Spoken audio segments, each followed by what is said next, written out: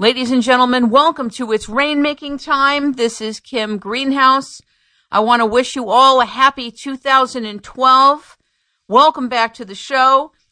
We have a very important guest here today. His name is Dr. Thomas Levy. He is the author of Uninformed Consent, The Hidden Dangers in Dental Care, along with Hal Huggins, The Roots of Disease, Connecting Dentistry and Medicine, Stop America's #1 Killer, Curing the Incurable. And today we're going to be talking about his newest book called Primal Panacea, overwhelming documentation that proves that in high enough doses, vitamin C prevents and cures cancer, heart disease, infectious and degenerative diseases, and can neutralize and even reverse damage from virtually all toxins, venoms, and radiation. He's a cardiologist with a huge background in medicine. He says in his book, in Primal Panacea, that there are 7 medical lies that kill. I want to name them for you because this contextualizes the essence of his contribution with vitamin C. The first medical lie that kills is that there are no vitamin C studies. The second one is that there's no evidence that vitamin C works. The third one is that vitamin C is not safe. The fourth is that vitamin C causes kidney stones. The fifth lie is that vitamin C needs are met by normal dietary intake. The sixth one is that high-dose vitamin C makes expensive urine.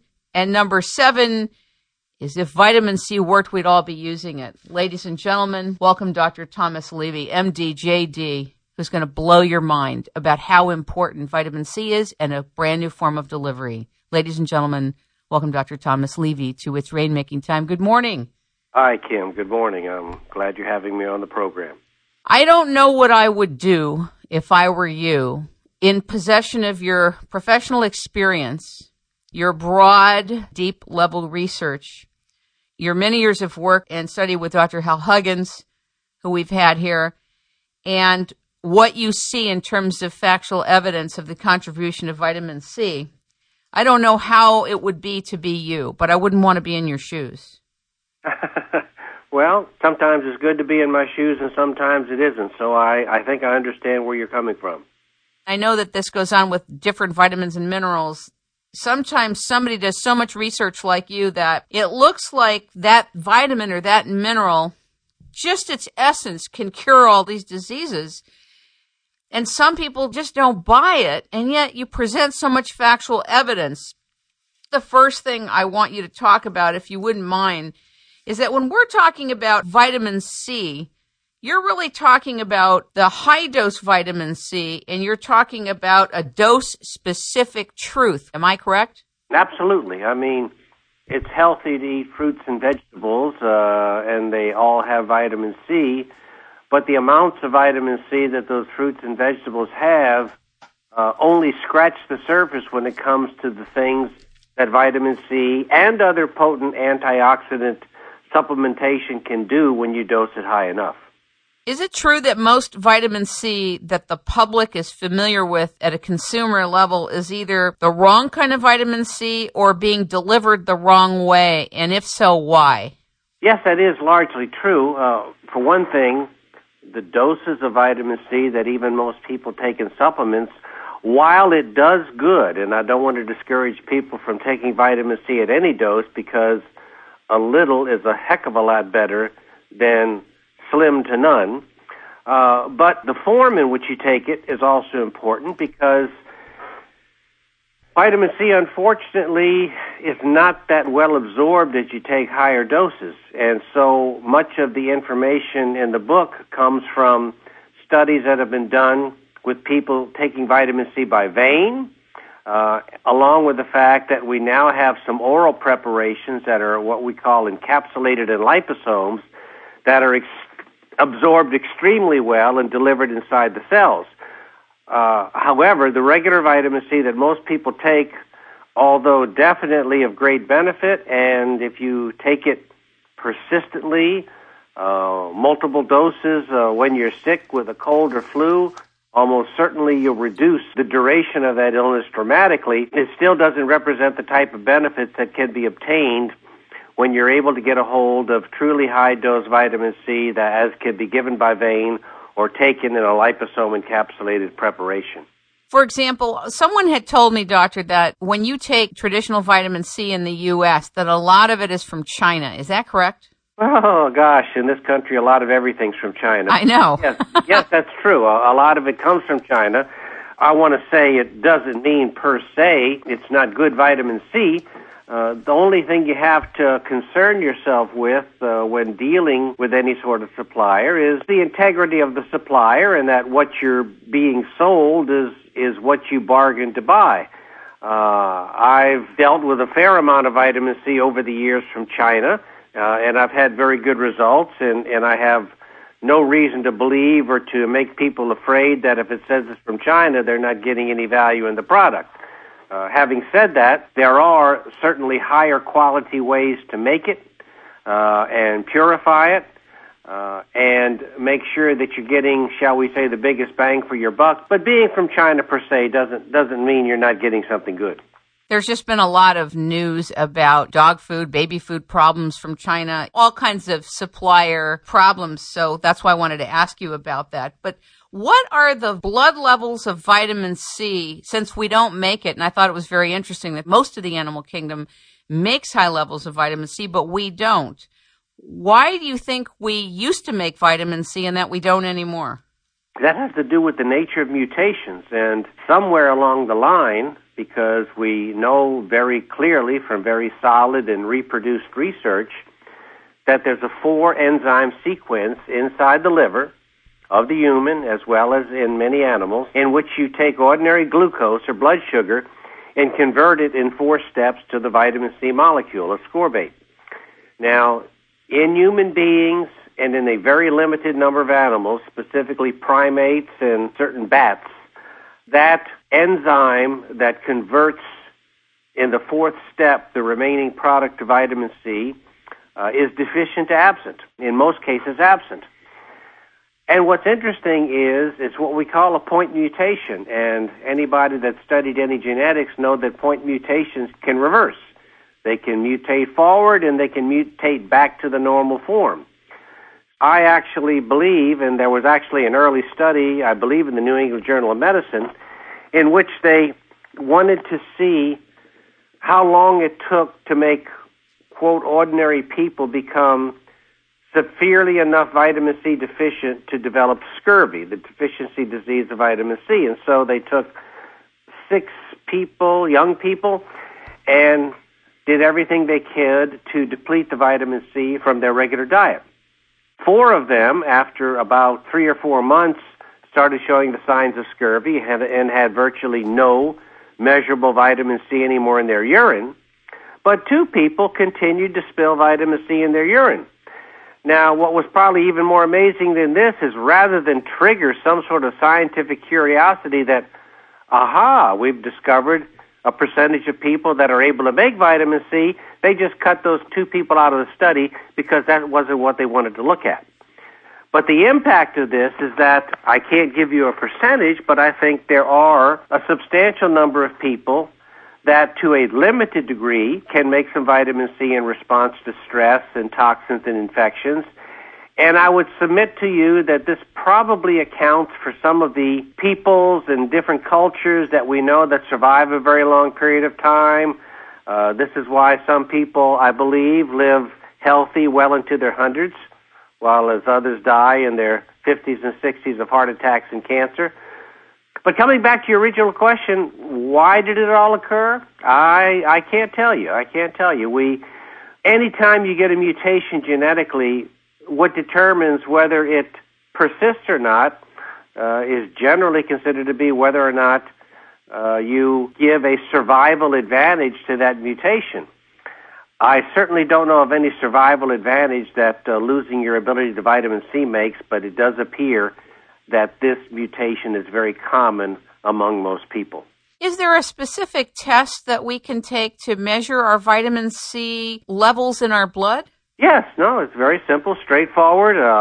Plasma vitamin C, and also it's measurable in the urine very quickly by a dipstick method. So no, it's very It's very easy to measure. It's very, very easy to know when somebody comes into a hospital, if you're interested, hello doctors, whether your vitamin C level is low in that patient or not, because if it is low, and I'll tell you it will be low practically all the time when people enter the hospital, and especially so after they've been in the hospital for several days to weeks because nothing is done to bolster or restore vitamin C when you go into the hospital these days. The only things that happen are those things that consume vitamin C, infection, stress, surgery, you name it.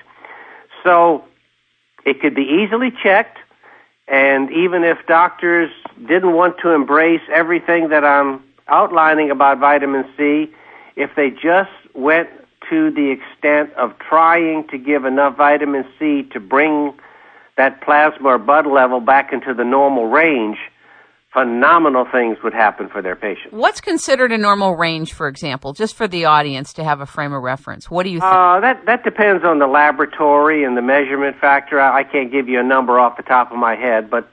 Is there a window, like from such and such? Oh, yeah, sure. There's a range, and as is the case with most blood tests these days, what is really normal is usually not what you see with the test, because most tests under or overestimate what should be normal because, and this is interesting, scientific tests, laboratory tests are designed so that when you look at the whole population, most of the population is going to be in the normal range. So they use the people to determine the normal range rather than what's absolutely correct to determine whether it's deficient or in excess in people. So when you look at a lot of different blood tests, for example, people that have a lot amount of dental toxicity, the mercury, root canals, and when all of that comes out of the mouth and all that toxicity is taken away from the patient, all of a sudden their lab works change, and what becomes normal is a much, much tighter range. Rather than have a normal range of 2 to 10, if you will, the normal range ends up being 5 to 6.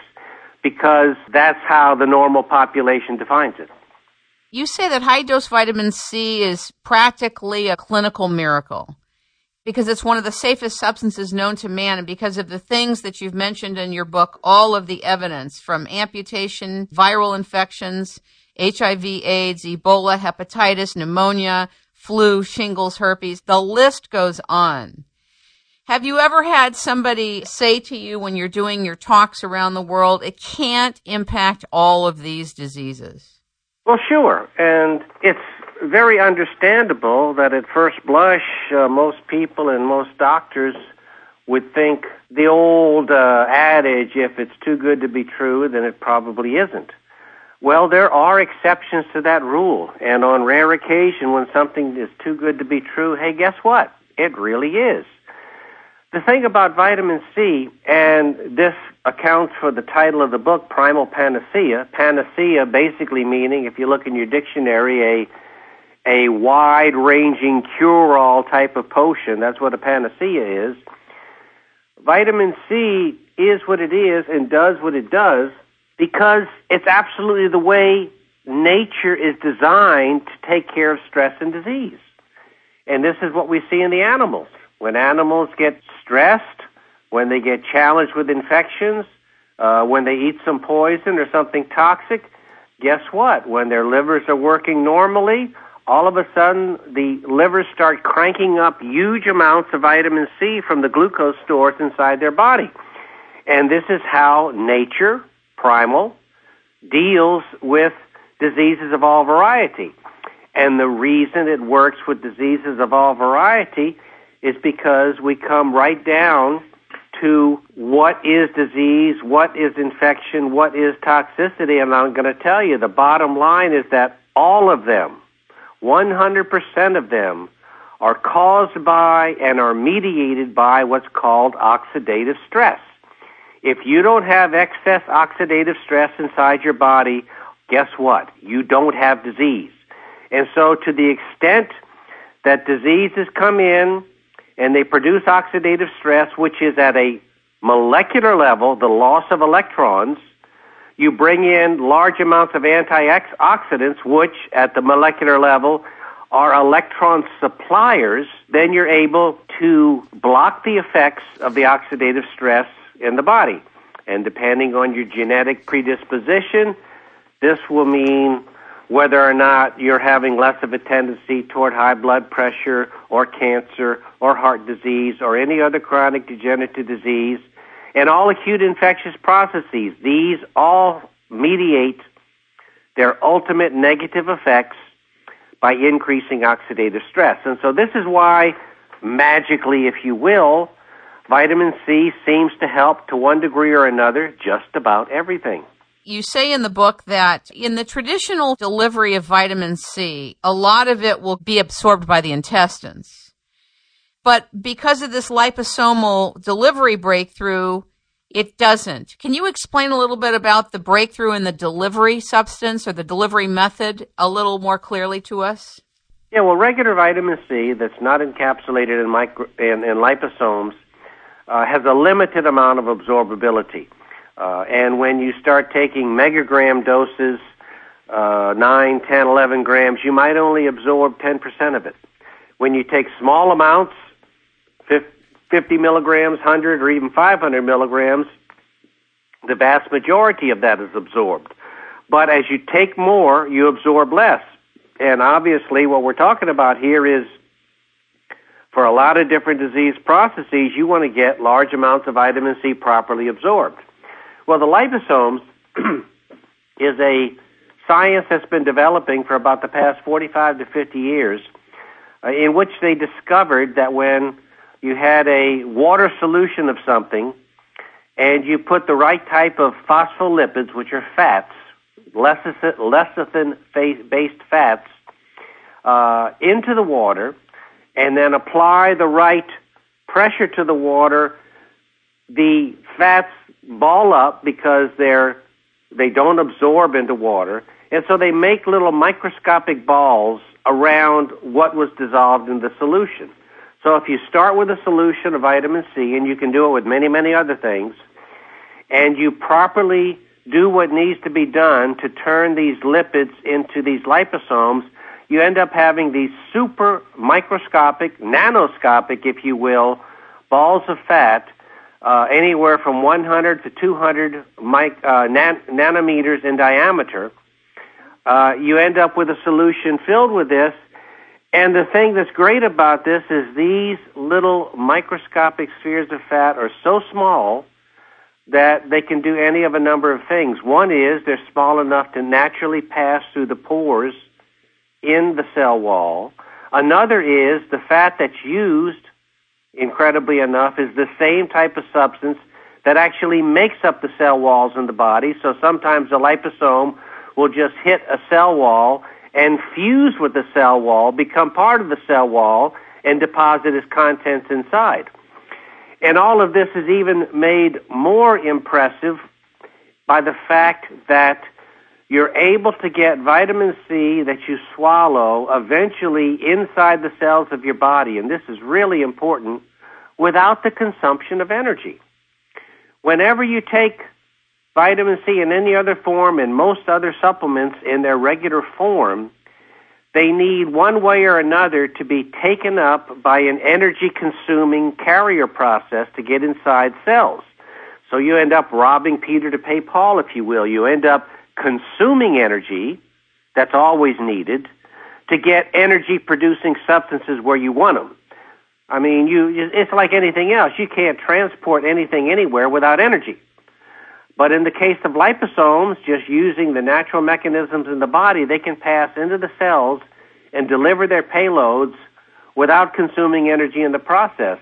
And this, I believe, is why many times for acute infections, I have seen anyway, that a much smaller dose of oral liposome-encapsulated vitamin C can have an equal or even superior effect to larger doses of vitamin C given intravenously. I was wondering how true that really is. I'm glad you're talking about it. Explain why.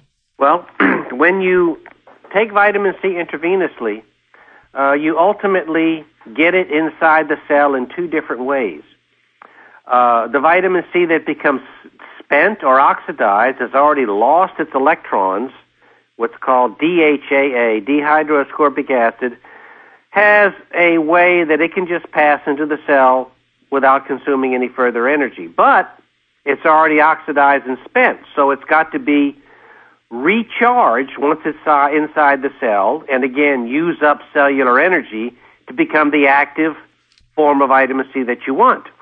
The rest of the vitamin C that you get from an IV, which is still in its reduced or unoxidized state, needs an active, energy-consuming carrier process at the cell membrane to get that vitamin C inside the cell. So once again, you have to consume energy to get the vitamin C in there. On the other hand, incredibly as it may seem, even though you put the vitamin C there directly into the blood, when you take these liposomes by mouth, because they're encapsulated in these super tiny lipospheres, it gets into the cells, through the cells, into the blood, and into the payload areas, not only inside the cells, but also inside what's called the subcellular organelles, which is the mitochondria, the nucleus, the endoplasmic reticulum. You get vitamin C delivered deep in the intracellular area, the nucleus, everywhere you need it. So this is why a small dose of lipo-C can have an equivalent impact to a much, much larger dose of intravenous. Now, I'm not trying to talk anybody out of getting IV vitamin C by no means. I mean, I feel, and it's the case for myself and family and friends, that if you're dealing with an illness, especially an acute infection or acute toxin exposure, the more vitamin C in as many different ways that you can get it in the body, the better. So, I mean, I advise take an intravenous, take an oral liposome, take an oral regular vitamin C like sodium ascorbate, because this also helps clean out the gut and get rid of toxins there that are compromising things. And then even adding a fourth type of vitamin C called ascorbyl palmitate, which is a fat-soluble form of vitamin C. So I absolutely advocate to get a quick and positive response in just about any condition to get as many different forms of vitamin C in you as possible. Having said that, I will also add that having the liposome encapsulated vitamin C handy is one of your greatest first aids that you can have. Because of this ability to get inside cells, you can, in many cases, have what we would call an intravenous impact orally. And this was something I didn't even know existed when I started my vitamin C research, but in the last 5 or 6 years, the science of liposomes has really leapt forward, and we now have available a lot of things to us and a lot of modalities and a lot of methods that Dr. Pauling and Dr. Klenner and Dr. Cathcart just never had the opportunity to see. If people are not taking liposomal vitamin C and they finally order it and they find themselves starting to come down with a cold, what do we do when a cold's coming on? Well, this is not intended to be an evasive answer, but everybody's different. Everybody's different because the total virus load that you have in your body when a cold is coming on, the presence of other toxins that you have in your body, such as dental and other stored toxins in your tissues, which are all strongly pro-oxidant, all of this determines how rapidly you metabolize your vitamin C and how rapidly you use it up. So you basically take enough to feel better. I mean, for most people, just a couple of the grams of the liposome encapsulated vitamin C will usually make a noticeable difference, and somebody can say, wow, I think I'm doing a little bit better now. And this is what I've also found happens not only with liposome encapsulated vitamin C, but with all forms of vitamin C, is the more you take a vitamin C and the more regularly you take it, and therefore the higher your blood levels are on a day-in, day-out basis, the more you develop what I call is your own unique health awareness or health quotient. In other words, you begin to appreciate how it feels to feel really good. And because of that, you're able to tell on any given day that, I just don't have that really good feeling I had the last week. I must be facing an infectious or a toxic challenge, and this allows you to then acutely bump up your amount of vitamin C and very oftentimes get over an infectious or toxic challenge even before it starts, because you're much more aware of when your health is beginning to show a decline. You'd say that cholesterol is not really the villain in heart disease. I really want you to talk about coronary heart disease and how vitamin C impacts the arteries. Well, in a nutshell, first, more in general, any disease you develops because in the affected tissues, your antioxidant status, usually heralded by your vitamin C status, has dropped to a precipitously low level in that tissue, allowing oxidative stress to start to predominate, and then disease processes start. In the case of heart disease, particularly the type of heart disease that most people have, chronic coronary artery disease or atherosclerosis, you develop acute and prolonged, ultimately, deficiencies of vitamin C inside the first cell layer called the endothelium of the coronary artery. And when you have this deficiency of vitamin C, you have, by definition, then an increase in free radicals, an increase in what's called pro-oxidant species. The natural response of the body to any area of increased free radical or oxidative stress, which is also basically what inflammation is, the body then sends specific types of white blood cells to that area of the body, usually monocytes, big white blood cells, and these monocytes contain, relative to the rest of the cells of the body, astronomical levels of vitamin C, 80-fold more inside these cells than in most other cells of the body. So in many ways, the inflammatory response of your immune system is almost like the body's natural attempt with a limited resource to try to redistribute vitamin C levels to where they're needed. So they're trying to bring vitamin C into areas that have been chronically depleted. The problem is this never works because what dropped your vitamin C levels in the first place is rarely addressed, and what usually drops them is dental toxicity. When you're have a lot of mercury in your mouth, but in particularly when you have one or more root canals, you're releasing infectious agents and toxins into your bloodstream around the clock.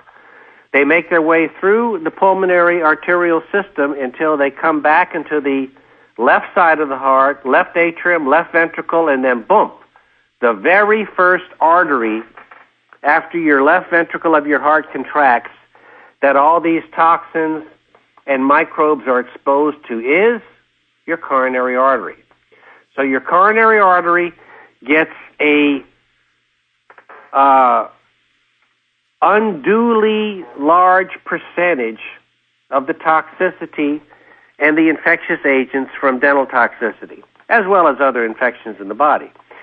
And all toxins, all infectious agents are pro-oxidants. So when they set up shop inside these areas, inside the endothelial cells, then the immune system tries even harder to deliver more vitamin C, causing a greater inflammation.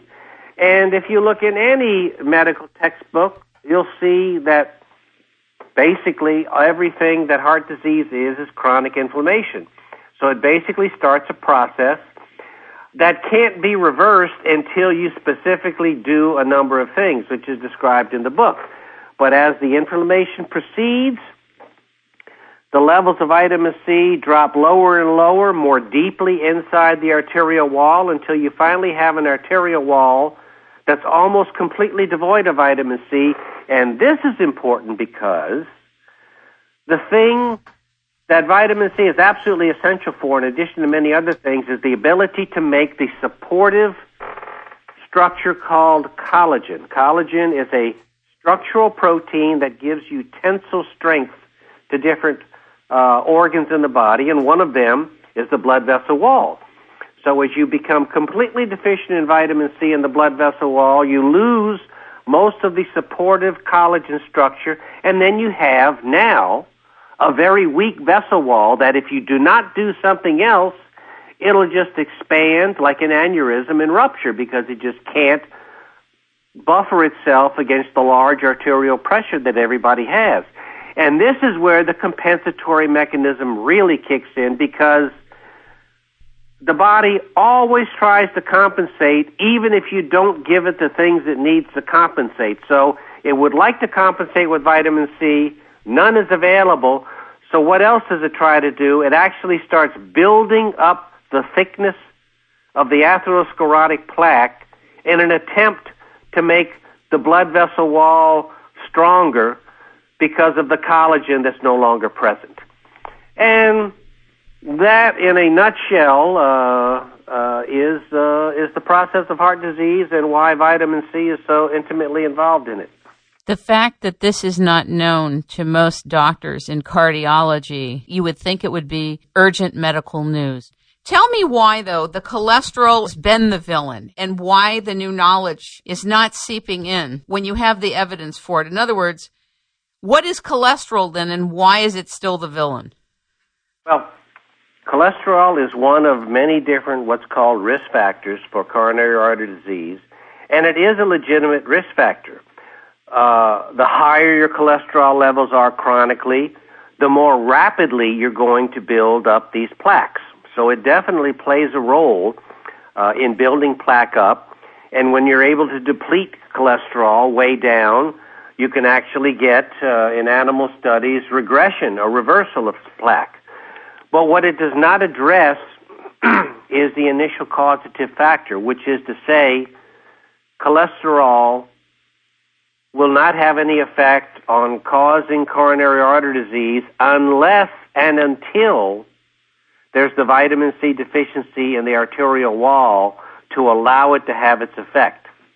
And this was one of the main things in Stop America's Number One Killer that sort of shook out as I reviewed the literature, is that basically all of the most prominent coronary artery disease risk factors were incapable of having their negative effect in causing coronary artery disease until there was clearly a vitamin C deficiency in the arterial wall. So if you will, the vitamin C was the final common denominator.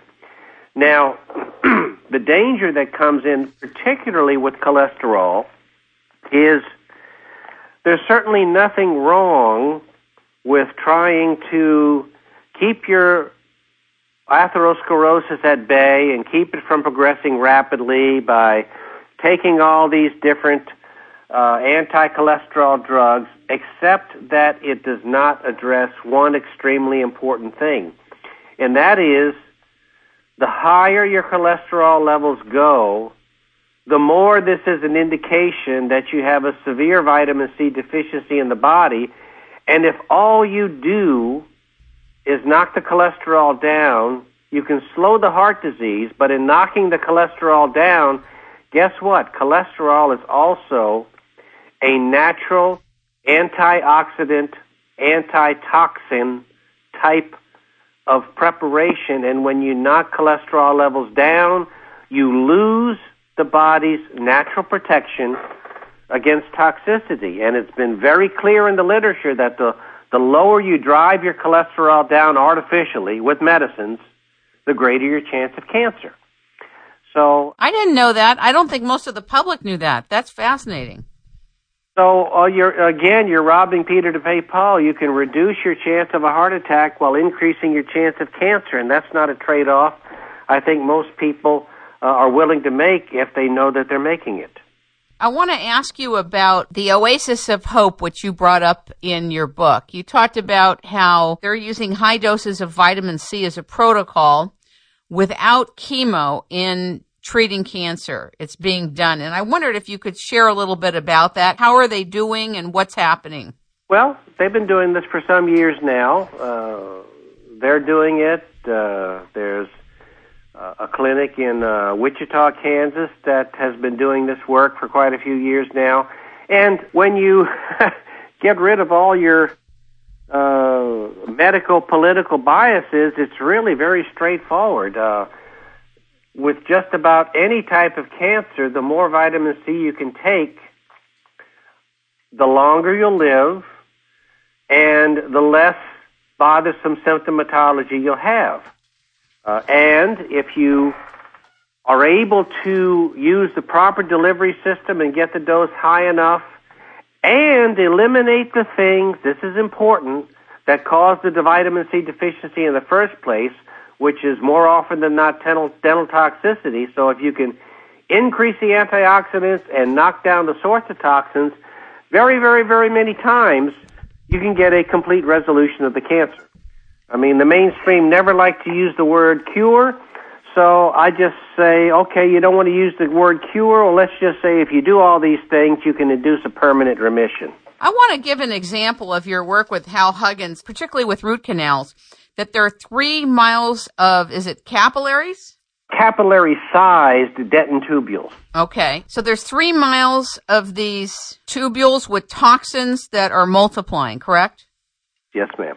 How come we don't know that? Seems like 101. Why doesn't the public, the consuming public, understand that when they're getting a root canal?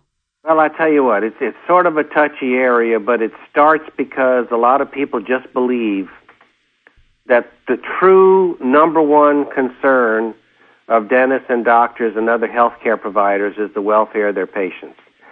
And I fought hard against not believing that for a long time, but as I begin to see so many things rejected and not even intellectually processed and analyzed, in other words, a lot of docs and dentists operate by, you present them with a body of information, and they know because they look at you and they know you're intelligent, they know intuitively you might have something, a point here. Their response is to, well, you know, it's not in the New England Journal of Medicine. I'm not even going to waste my time reading it. So they prevent themselves from even having the opportunity to assimilate the information. That's as best I can do. I mean, it's again, something that we just don't want to deal with emotionally, intellectually, anything else. But the bottom line is doctors, lawyers, engineers, architects, politicians, I don't care what the group is, none of them are inclined to do anything that's going to reduce their income, period. I can get that. I get the fear of changing the whole protocol and people getting well, scaring everybody in sight. On the delivery side, right? Right. Why is the vitamin C a prime arterial protector? Because it gets rid of free radicals and decreases the oxidative stress? Is that the answer? That's it on the button. I mean, the body is designed to operate optimally at a certain minimal amount of oxidative stress that's generated by normal oxidative processes, the processing of oxygen, the delivery of energy to different tissues. All of that will produce a small and limited amount of free radicals and oxidative stress, and then your body naturally processes that, neutralizes it with antioxidants, and the body just hums along like a well-tuned watch. But when factors come to play that increase the amount of oxidative stress beyond a certain level, then everything starts to break down, and it usually breaks down depending on your unique genetic predisposition, which is why you could take 100 people, put a root canal in or two into them, deprive them of vitamin C, and 30 will get cancer, 30 will get heart attacks, coronary artery disease, another 30 will get a chronic degenerative disease such as osteoporosis, different types of collagen vascular disease, lupus, and a small miscellaneous. So what you develop really depends on your genetic predisposition, how well your cells are buffered against one disease process, but designed to allow the expression of another disease process when the oxidative stress gets too high in those cells or that tissue or that part of the body. This is really profound. I know several people who have cancer and tumors, and they all have had at least one or two root canals. Some 60 years ago, Dr. Joseph Issels in Germany ran a, for lack of a better word, because I hate the word, alternative, shall we call it, medicine clinic for advanced cancer patients, usually those in which they'd already been through the mill, had everything tried, run out of money as well as out of the desire to fight their disease, and they heard of the advances that Dr. Issels had at the time. He found that on the average, roughly 95% of the patients that came to him had one or more root canals or otherwise infected teeth. And so he began all his treatments with a complete, what we call, total dental revision, getting rid of all that toxicity and then proceeding with the rest of his protocol. Now, mind you, this was in 1950. Practically nobody was getting root canals back then. So you're talking about something that I can't tell you for sure what the percentage is, but I would say well less than 5% of the population, probably well less than 2% of the population was getting root canals, but 95% of the people that had these advanced cancers had the root canal.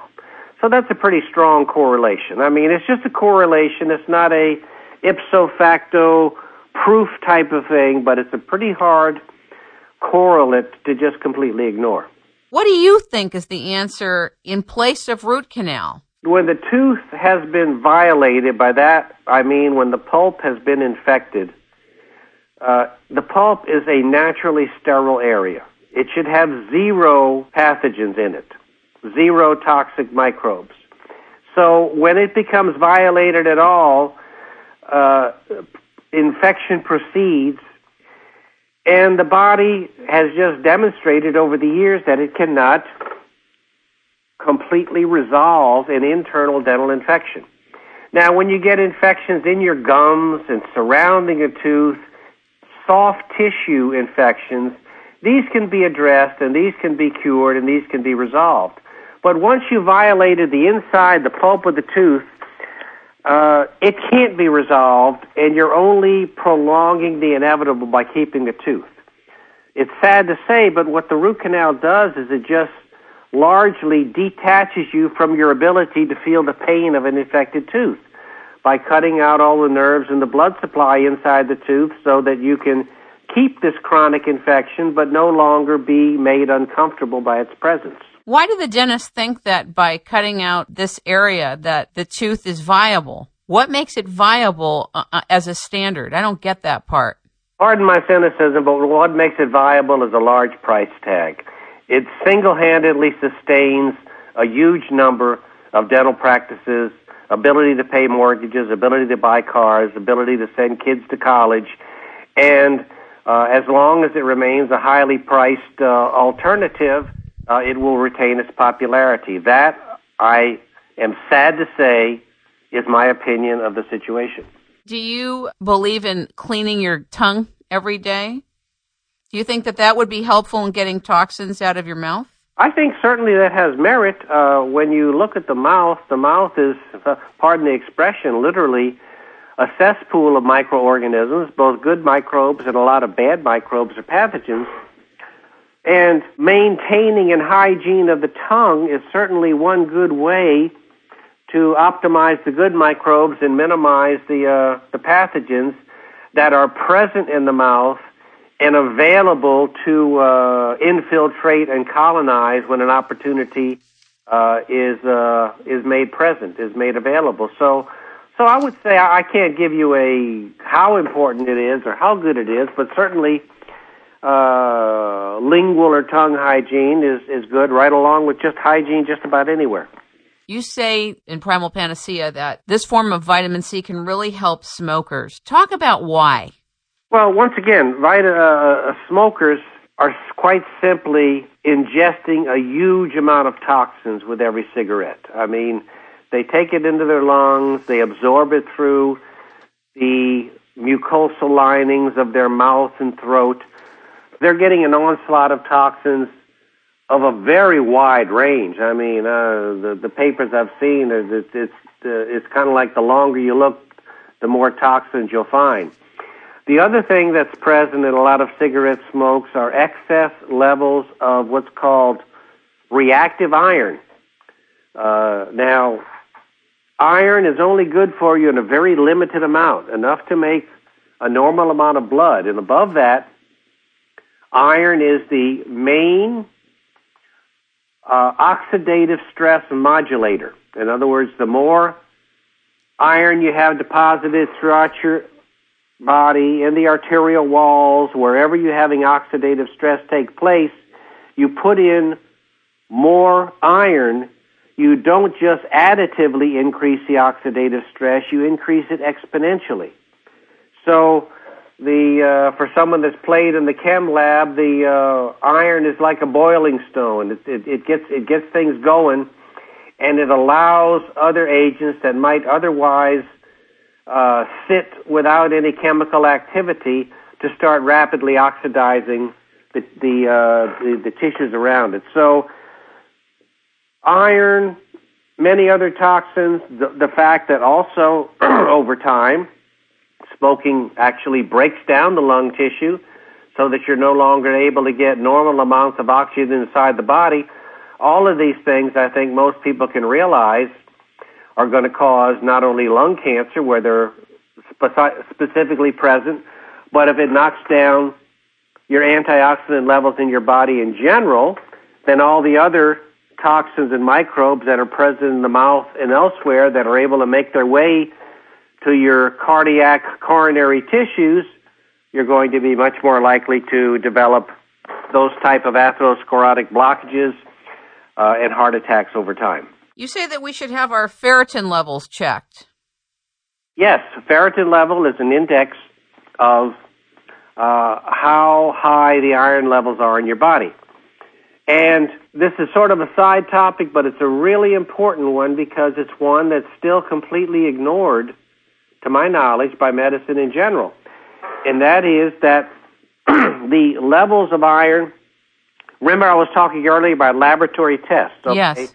Many laboratories will tell you that the normal range of ferritin or iron stores in your body is anywhere between 20 and 400 nanogram per cc or microgram per cc, I'm not sure which. Well, the lower level is correct, but the other level is astronomical. I mean, you don't want an iron level above 30 or 40, much less 300 or 400. But what happens is we live in a society where they add iron to everything, all processed foods, supplements, you name it. We lose our access to the ways we excrete iron naturally is by induced sweating. And as a result, the vast majority of the population is iron toxic. But as I mentioned earlier, you can't or you don't ever have laboratory tests that will make 95% of the population look abnormal. Instead, they just expand the normal range until they can say, well, here's the normal test range because 95% of the people fall in it, therefore it must be normal. That's not the case. Any amount of iron in your body above which it takes to make a normal amount of blood is going to ultimately have a toxic effect. And there's a lot of data to demonstrate this, beyond what we're talking about here in the scope of this little interview. But it's not hidden data. It's only hidden data if you don't look for it. You also recommend that if we're going to eat meat that we not have more than 2 to 4 ounces at a time. Aside from the other things you're recommending to keep the iron levels down, but I didn't understand about that. Why? The main thing for this is because most people digest so poorly. And when you see the pros and cons of vegetarian diet versus meat diet, a lot of vegetarians do better on their blood work because, guess what, it's a lot easier to digest vegetables thoroughly. And when you don't digest thoroughly, guess what, you produce a lot of toxins in your gut because your digestion is replaced by putrefaction, and you get a lot of the anaerobic microbes, Clostridium, proliferating in your gut. You produce a large amount of toxins. And as I like to say, the whole gut ends up chronically becoming like another root canal in your body. So healthy digestion is absolutely essential for long-term good health. And if you took an enormous amount of digestive enzymes, chewed very well, drank very little liquid to dilute your enzymes with your meal, did proper food combinations, you could ingest more than that amount of meat per day safely, but that figure is picked because that's really about the amount of meat that most people that pay reasonable attention to chewing in liquid and enzymes can digest properly if they try to. But if you just wolf down food and don't pay attention to combinations, you'll end up basically causing more of the meat in your food to rot than to digest. And I don't mean to just be gross or dramatic, but that's exactly what happens. And there's always some families that have some members of the family when they go to the bathroom and do all their business, nobody can come near the bathroom for 15 minutes. That's called food rotting. That's called putrefaction. It's not normal to have a bowel movement that chases everybody out of the house for 15 to 20 minutes. A little bit of slight malodor is normal and is indicative of properly functioning digestive processes. Very, very interesting. You also talked about how it's good to give 6 units of blood one time a year, that it helps the ferritin levels go down, right? Absolutely. That's the most efficient way to get iron out, is to donate the blood whenever you can.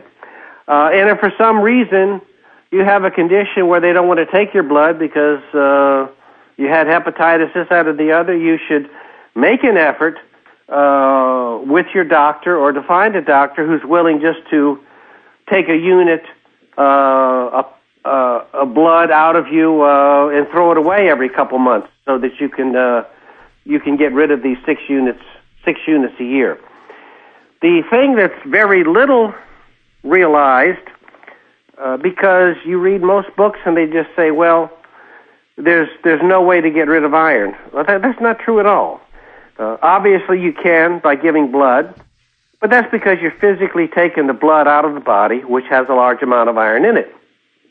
However, iron is very readily excreted in the sweat. The thing is we live in a society where we give people much more iron than they need, and we keep them inside environments that are never too cold, never too hot, and just brings the natural sweating process down to just about zip.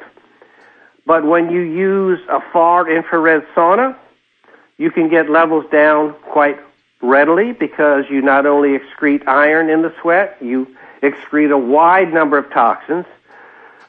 Also some good things like potassium and magnesium, but those are readily restituted with proper supplementation.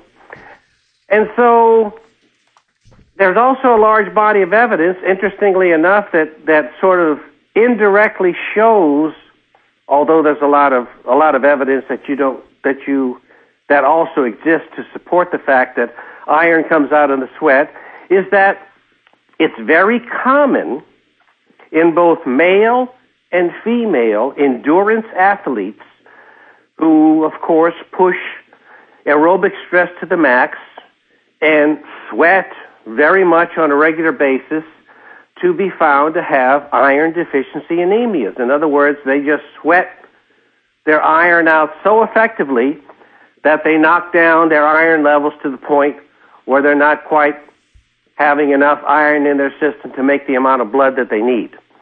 So all of this circulates and shows the fact that iron is something that you can regulate, but you need to pay specific attention. You need to track your ferritin to know that you're getting the result that you're aiming for, but make no doubt about it. You'll live a much longer, healthier life if you can keep that ferritin between 15 and 25 and don't even think about having it in the hundreds. I'm a member of the Life Extension Foundation out of Florida, which is where I have my blood levels tested, and they're very affordable, where some doctors may not be willing for people to be in charge of the tests and the levels that they want to see. You can order your own tests there, which I think is really good. No, that's absolutely true. I've been a member for a long time as well, and it's a very convenient way to get blood work done. It's quite inexpensive. I think the ferritin we're just talking about is like $30, something along those lines, and you can check your routine blood count and standard biochem panel for $25 or $30. So it's something that's very easy, and your listeners should always keep in mind is a good option. They just did a very big article on coffee in their magazine. And without derailing our conversation, does coffee compete with vitamin C absorption? No, not that I know of. But having said that, I guess I should say I'm not aware of any specific data indicating that caffeine or any of the other components of coffee will directly compete with vitamin C. Having said that, there are receptor mechanisms that facilitate vitamin C uptake, and you can have things that will compete with vitamin C for this uptake, so I should just say I'm not aware of that evidence if it exists. You recommend taking inositol hexaphosphate. What is that? Inositol hexaphosphate. This is also known as phytic acid. It's something that's been around for ages. Most scientists, especially those that deal with nutrition and diet, know that when you have high phytates in a food, you don't get a whole lot of absorption of the minerals, zinc, magnesium, manganese, etc., with it because the phytates bind it up so well. So that's what inositol hexaphosphate is. It's a natural chelator. When you dose it regularly, but importantly, dose it on an empty stomach so it just doesn't waste, if you will, all of its time binding up something that you've just eaten. Take it on an empty stomach, allow it to get absorbed. It disseminates very well throughout the body and binds not only iron, but also deposits of calcium. And that's a whole other long story of the toxicity of calcium. But generally, when you have something that's taking calcium and iron out on a long-term basis, you're doing something that's quite healthy. That's interesting. Do you take probiotics? Those are the type of things that I personally use if there's been a little gastric or intestinal problem and I'm trying to sort of reset things. I might do a C-flush, get that out, then initially take a little probiotics for a day or two. I'm not advising against it, but no, it's not something I regularly take. What are your challenges to get this information out to really awaken an unaware public regarding vitamin C? Well, you know, the challenge, I guess in a nutshell, is trying to dislodge the death grip that medicine and politics, I say politics because the FDA plays a big role too, that medicine and politics plays on the dissemination of information. I'm sure the only reason we're having this radio interview at all is the fact that the Internet has been in existence now for 15 to 20 years. Right. And very quickly and profoundly eliminated the uncompromising hold that medicine had on information before it.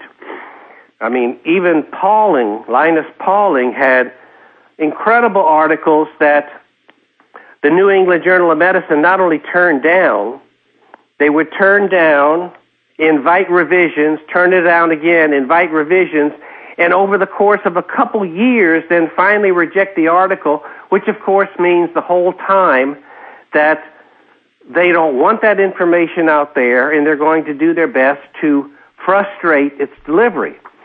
I mean, again, if the good Dr. Pauling had been alive when the Internet was out, I'm sure he'd have had a very active website, and I'm sure he'd have had many millions of readers looking to what his thoughts were on a daily basis. And even though 100% of his thoughts might not have been right, a much larger percentage of his thoughts could be relied upon to be right than just about anybody else I know of. So we're making inroads. I tell you what, I don't like to be pessimistic, but I got to say I'm not optimistic at this point in time that we're going to keep the health freedoms that we have right now in this country very much longer. I'm scared myself. I'm very scared. It's gone a long way to shut down vitamin C, and very recently, this is something I predicted a long time ago. I'm very sad that I was correct. I have said a long time ago that when vitamin C was realized to be as good as it is, the pharmaceuticals would either try to slightly alter the vitamin C molecule and patent it, or combine it with something else. And so they've now had a company come out that has put vitamin C together with vitamin K3, which has been a very well-known and very fine-working combination to treat cancer and induce cancer cell death in a wide number of patients. The FDA first took vitamin K3 off the market to end that, and then now they're allowing this company to put vitamin C and K3 together as an approved product and charge a mere $900 a dose. Absolutely criminal and outrageous. That would be a good summarization of that. Yes, ma'am. I know this is in your book, but I really would like you to share what happened to Alan Smith. This is the most radical, mind-blowing wake-up call. Can you share a little bit about that? Because I think most listeners wouldn't believe it. Well, about 2 years ago, I got an email from someone who had read my book, Curing the Incurable, and he described his brother-in-law being on the intensive care unit in Auckland, New Zealand with the swine flu, sustained only on life support. And he said, "Can vitamin C help? What should I do?"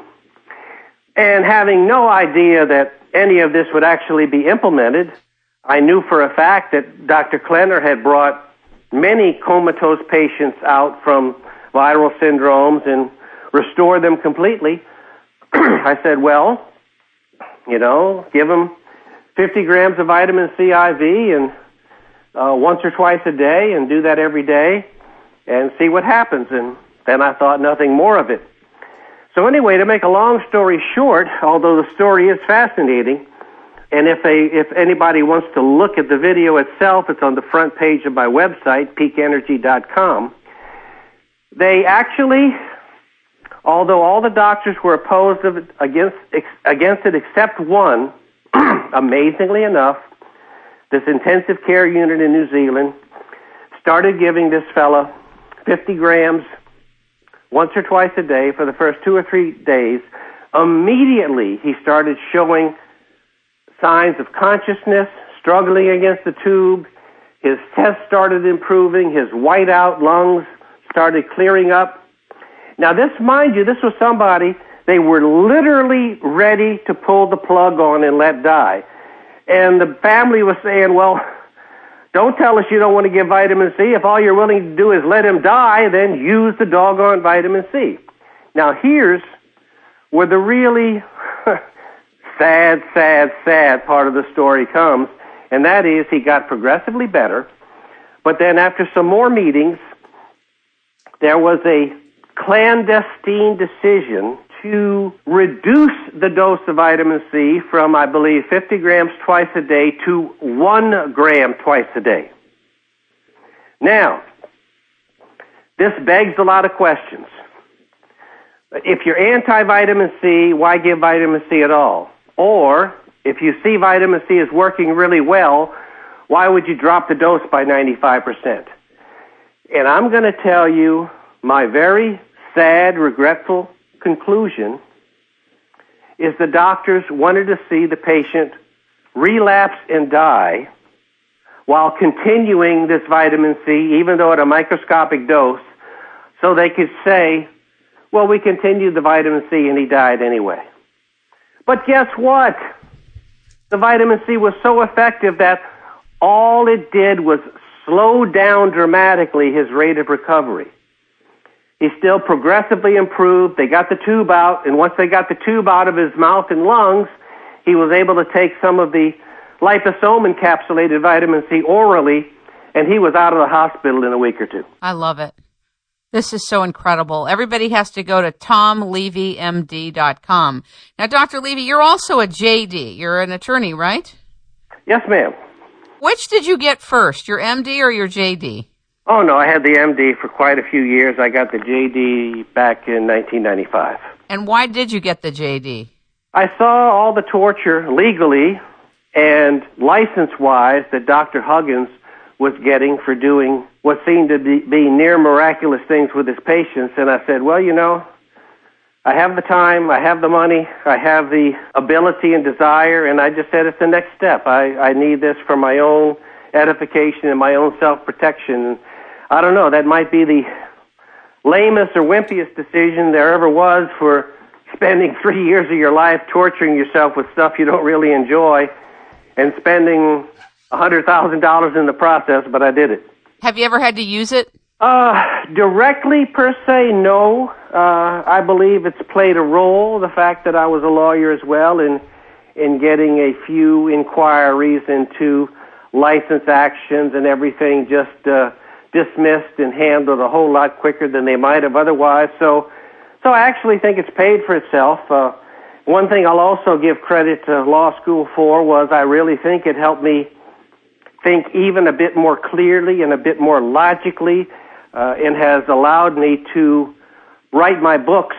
Like, for example, Curing the Incurable, I wrote that with the idea that I want a scientifically solid enough piece of evidence here that a doctor giving intravenous vitamin C or using vitamin C as a primary therapy for any of his patients can take it into a court of law and defend himself scientifically. That's fantastic. Well, I really want to thank you for being with us. I am going to consider this part one of a much bigger story. Ladies and gentlemen, you have been listening to and learning from Dr. Thomas Levy. You can reach him by going to TomLevyMD.com, and you can order the lipospheric vitamin C by going to liveonlabs.com. I use it. It's fantastic, and I really want to thank you for being with us and everything you've gone through to bring vitamin C to us in the best format possible, as well as the new knowledge that is here for us today. Thank you for having me, Kim.